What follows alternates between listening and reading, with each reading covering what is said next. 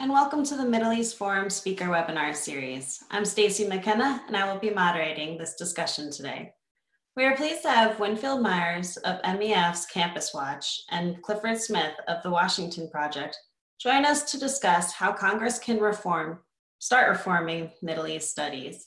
Mr. Myers and Mr. Smith will speak for roughly 5 to 10 minutes and open it up for questions. Should you wish to ask a question, please use the question box located at the bottom of your screen. We will do our best to get to all questions, but we have many participants on this webinar today, so I apologize in advance if we do not get to yours. And with that, I will turn the discussion over to Mr. Winfield Myers and Mr. Clifford Smith. Thank you, Stacy. We appreciate this, and thank you to everyone who is tuning in. Title VI of the Higher Education Act of 1965 is our subject. It was founded by Congress with the original intent of producing area studies and language specialists who would enter academia, the CIA, various intelligence agencies, and become policy advisors in various capacities, military and otherwise, to lend support to efforts to increase American security. It was during the Cold War, and people were very concerned about American security internationally. It funded and still does fund a variety of different areas, including Middle East studies, our subject for today. After 9/11, funding for Title VI area studies and language studies was increased tremendously. And by that point, the people who were entering those graduate programs or undergraduate programs entered a field which had become, in the intervening decades, highly politicized, reliably anti-American, anti-Western, anti-Israel, and they remain such today. This is a systemic problem that the taxpayer dollars are used to support efforts to really undermine the best interest and the security of the United States. And it is something that we are working on to reform in Washington. And with that, I will turn this over to my colleague, Clifford Smith. So this issue really sort of got a head of steam recently when Congressman George Holding of North Carolina sent a letter to the Department of Education basically saying that the Duke-UNC Middle East Studies Consortium was a joint project, had sponsored a rapper, a Palestinian rapper, that had openly said he was an anti-Semite and used all kinds of anti-Semitic slogans and encouraged the audience to join him in being an anti-Semite. It was really toxic stuff. And basically is what he said in his letter was, look, they have academic freedom, they have freedom of speech, they can do whatever they want. However, this program is created by a Title VI center, and they are receiving federal dollars for this Title VI center. I don't think taxpayer dollars should go to this kind of programming. You should do some kind of investigation into what's going on. Secretary DeVos then sent a letter back saying, this does concern me, we're going to investigate. Then some of the going back and forth between Duke-UNC and the Department of Education isn't public. What is public is a few months later, the Department of Education sent a public letter to Duke-UNC that was published in the Federal Register, which essentially says, hey, Title VI is for a specific purpose. It's for American national security. You cannot just use it for anything. All of the things you have told us you are using Title VI money for, among other things, gender studies in Iran or analysis of different Middle Eastern films and such, it might be interesting. It might be allowable under academic freedom, but it's not the appropriate use of Title VI funding, which was appropriated and authorized by Congress for a specific reason and has certain legal requirements. This, strangely, just asking the university to uphold its side of the bargain in terms of what they should be spending this money on, was seen as a huge blow to academia in the eyes of academics, which have gotten so used to spending the money on whatever they want that someone even asking them to uphold their heart of the bargain was something new. I mean, Jewish groups in particular, but others have been complaining about some of the issues with these programs for a long time. But this was the very first time anybody had actually asked them to uphold their side of the bargain in a substantive way. After this, we got in contact with some more people at the Department of Education and said, hey, look, this is a great first step, but we need more. And they pointed out that a lot of other universities have these kinds of problems. And Winfield and the good people at Campus Watch had done a lot of research on a lot of different Title VI funded centers and noted a lot of things that are problematic about them. For example, a lot of support of the BDS movement, which singles out Israel for boycotts, a lot of foreign dollars going to Title VI centers, Title VI centers getting money from foreign governments that are non-democratic, sometimes interests are diametrically opposed to America, is, needless to say, a conflict of interest with funds that are supposed to be used for American national security. So they said more of these centers need to be called out. If more of these centers are getting called out, then we can do more investigation. Hopefully we can start to really fix this program.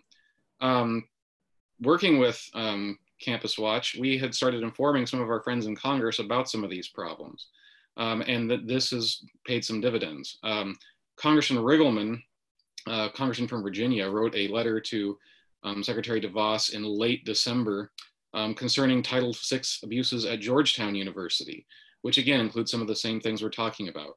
Open support for BDS, which is against the purpose of the program. All kinds of foreign funds flowing in, so on and so forth. My understanding is this has gotten a lot of attention at the Department of Education. I don't know the inner workings of it, but I know that this is something that they are working on. Not too much later, Congressman Gosar sent a letter, Congressman Gosar from Arizona, and he sent a letter concerning the University of Arizona, which had very similar problems of foreign influence, foreign money, support for BDS, things that should be diametrically opposed to the precise purpose of Title VI. And all of them are saying, look, you can do whatever you want. You can study whatever you want. You can say whatever you want. But if you're going to use federal money that has a specific purpose, you need to use it in accordance with the law. And another thing that Congressman Gosar brought up was that some of the stuff that had apparently been funded by Title VI, at least in part, was so brazenly anti-Semitic that it would violate laws against non-discrimination and such things. That was the subject of an executive order from President Trump in late December, basically saying that anti-Semitism should be treated like any other racial discrimination or other discriminatory under existing laws. Winfield, you can say more about Trump's executive order on combating anti-Semitism. Sure, he issued this on December 11th. It was called his Executive Order on Combating Anti-Semitism. It applies the other Title VI to universities regarding anti-Semitism. The other Title VI being, not to be confused, there are two Title VIs. They're very often confused even by people who should know better, because it's a confusing term. Unfortunately, they're both called Title VI. But the Title VI that the President's executive order applies is Title VI of the 1964 Civil Rights Act. And under that, universities that use federal dollars, which of course are most universities, to sponsor or advance anti-Semitism can be held responsible. And the penalties for this are far more draconian, if they are ever put into place, than those for Title VI of the Higher Education Act. Because under Title VI of the Civil Rights Act, all federal funding can potentially be cut from a university that violates that act. And as Cliff mentioned, many of these Title VI recipients are advancing BDS left and right. And the President's order applies the definition of the International Holocaust Alliance to, Remembrance Alliance to universities. And through that definition, BDS, or the denial of Israel's right to exist as a Jewish state, is in fact a violation of the 64 Civil Rights Act. So these universities, as Representative Gosar pointed out, and he was speaking especially about the University of Arizona, but I think we can apply this to other schools as well, potentially, is in danger of losing all federal funding, which again is a draconian move. I don't know how likely that is, but if you want to get universities' attention, discuss pulling all federal funding from them, not just from a Middle East Studies program, but from hospitals, sciences, Pell Grants, everything yanked out from under them. So I can give you an example or two, if you would like, of Title VI abuse. Let me give you one that really goes straight to the heart of this, and that's with Judith Tucker, a professor at the Center for Contemporary Arab Studies at Georgetown University. I choose her because Tucker is very high profile. She is the immediate past president of the Middle East Studies Association, or MISA. MISA is the umbrella academic organization, the primary one for scholars in this field. At her going away party, you could almost call it, at last year's MISA conference, a national conference, rather than delivering a presidential address herself, which is customary, she chose to give a keynote address, Mark Lamont Hill. Hill is a professor of communications at Temple University. He has no academic training or expertise in Middle East studies or area languages. He was chosen solely because he is viciously, vehemently anti-Israel. You may remember Hill was actually fired by CNN for going before the UN and in a speech before them, reflecting on the Hamas call for Palestine to be free from the river to the sea, which is an eliminationist call, meaning the obliteration of Israel as a Jewish state. So that's who Tucker chose to come into MISA and deliver a keynote speech, a man with no academic experience in this field, but who had all of the credentials necessary to fulfill MISA's goal of bashing and ultimately even eliminating Israel. Tucker, like many of her colleagues, is supported with Title VI money. So this is your taxpayer dollars at work. And I want to point out one other sort of good example on that. At Georgetown, for example, they have a board of advisors that oversees their Middle East Studies program, and several Gulf state luminaries are on their board of advisors. Abdul Rahman bin Saud Al Tahini, the Qatari Minister of State, is one of them. Turki Al Faisal Al Saud, the chairman of the King Faisal Research Center for Islamic Studies in Saudi Arabia, is another one. Again, I'm not necessarily saying anything about any one individual in particular, but when you have monarchical states, dictatorships that are having oversight over monies that are US taxpayer funded, and clearly they have different values, different interests than the United States does, that should be seen as a problem. It's a conflict of interest. And whether or not these universities want to, work with these people, take their money, whatever, that's their business to the degree allowed by law, but it shouldn't be intermingled with, again, funds that are for a specific purpose. And the universities are really flirting with the line, as Winfield put it, not only on losing their Title VI money, but losing more if they are continuing to buddy up with anti-Semites and such in a way that is, so over the top, so vicious that it is violating not only the Title VI laws for higher education funds, but their entire federal funding, potentially with the civil rights rules. All right, thank you both so much. We have come to our Q&A section. Why can't professors who teach lies, not just their opinions, be removed or censured? Removal of professor is a very difficult thing. A lot of them are protected by tenure. You immediately jump into the courts if you attempt to do this. They are protected, of course, by the First Amendment. Professors can say what they wish. And when you get into what is true and what is false, unless they are teaching something that is demonstrably false, empirically beyond the pale, which is difficult in a classroom in the humanities or the social sciences, it's a very, very difficult and long process to try to do this. And so we respect their First Amendment rights, just as we expect them to respect ours to critique them. And our goal at Campus Watch is to critique them, to expose them to a wide audience beyond the campus.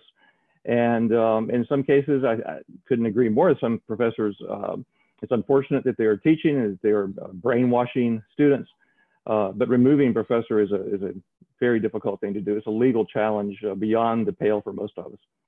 I would simply say that I think that this is a long-term project. This is not something you're going to solve overnight. I think is what you really need to do is change the culture. I think getting universities used to the fact that, look, if you're going to accept federal money, you actually have to do with it what the money is for, is a start of a change of that culture. Other changes would be people that are watching this call, people that are active, people that are interested in these issues, being active in their alumni associations, being active with donors that, telling donors what their monies are going to. Those kinds of cultural changes take time, and that would lead to hiring of better university professors next time, and hiring of new ones that actually have a truly diverse set of perspectives and that truly do, have some form of objective teaching that isn't just driven purely by their own political agenda. If you're displeased with your alma mater, don't donate. Write the president, tell him if it's a state school, write legislators and object. I agree. Great, thank you. What can be done about student organizations in colleges who refuse to allow pro-Israel speakers on campus?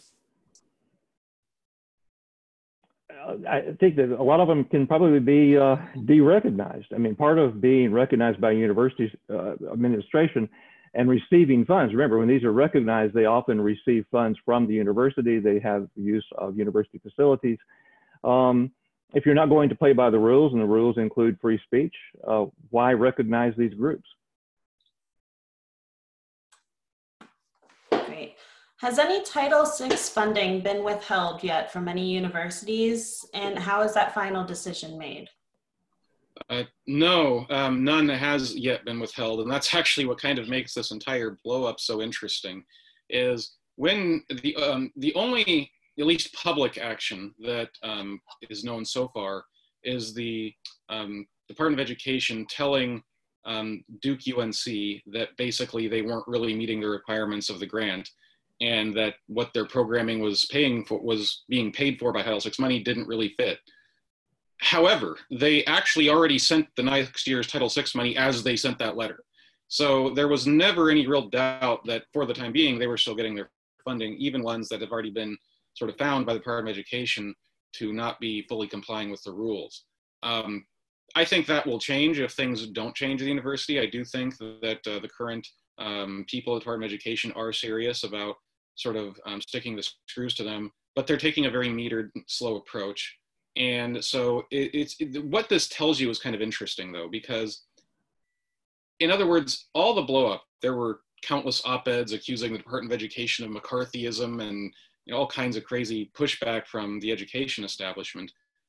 All of this because they were simply asked, maybe you ought to uphold your part of the bargain with this little bit of your money. I mean, if they don't want to teach the kind of stuff that the government is asking them to with the government's money, they don't have to accept it.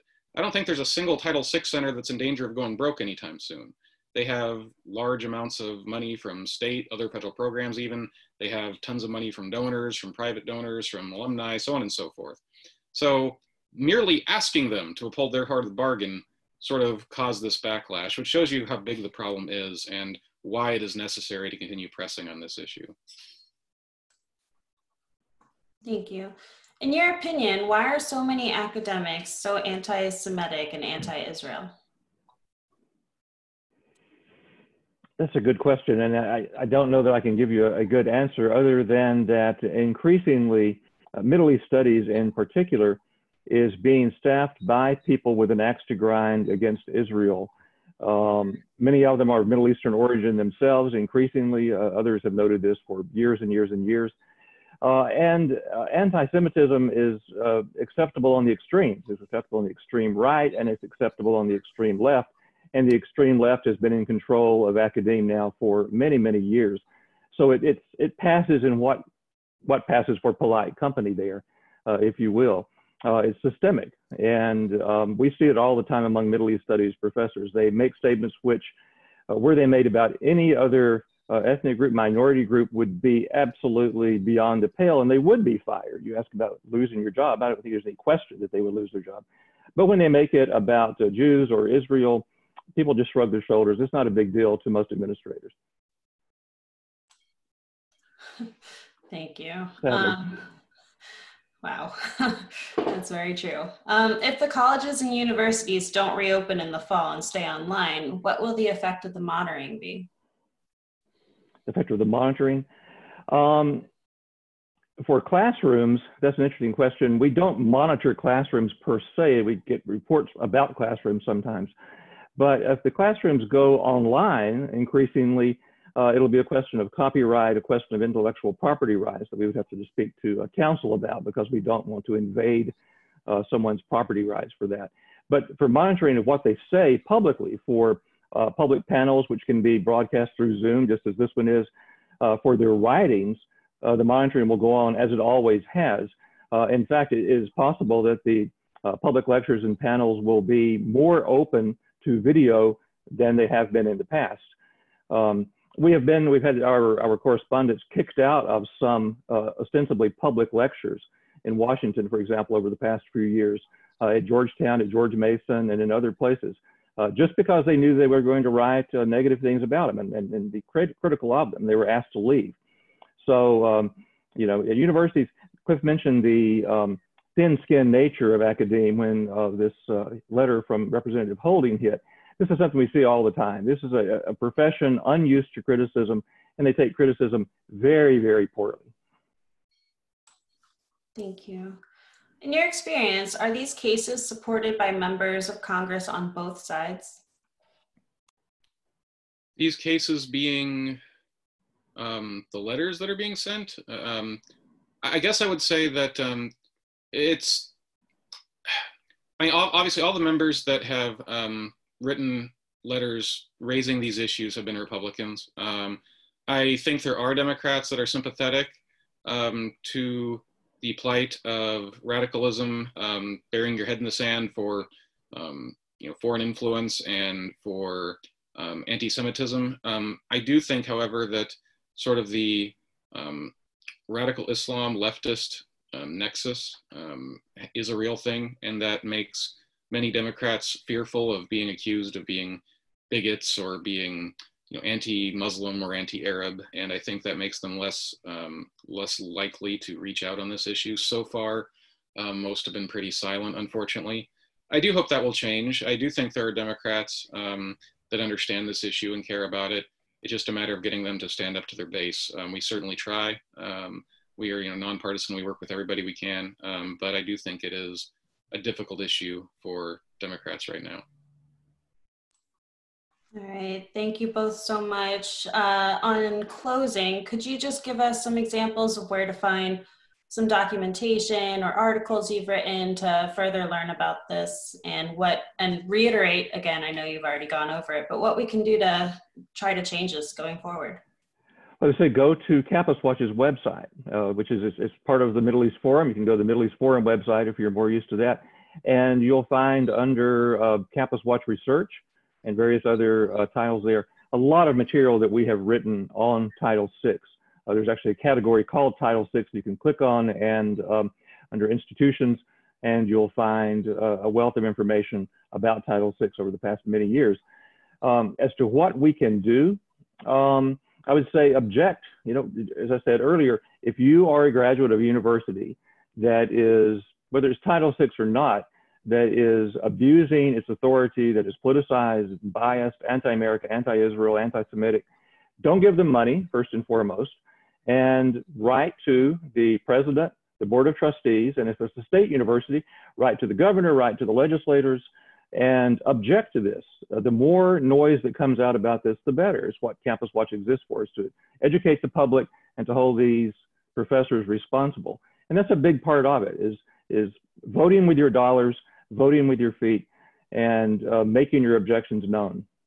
I would also add one other small, very, very long-term thing, and that is, if you know anybody that is interested in Middle East studies, that is interested in these kinds of issues, that is young or has an ambition in this area, as difficult as it is, and it is extraordinarily difficult to get involved in a meaningful way, to get those kind of tenured professorships.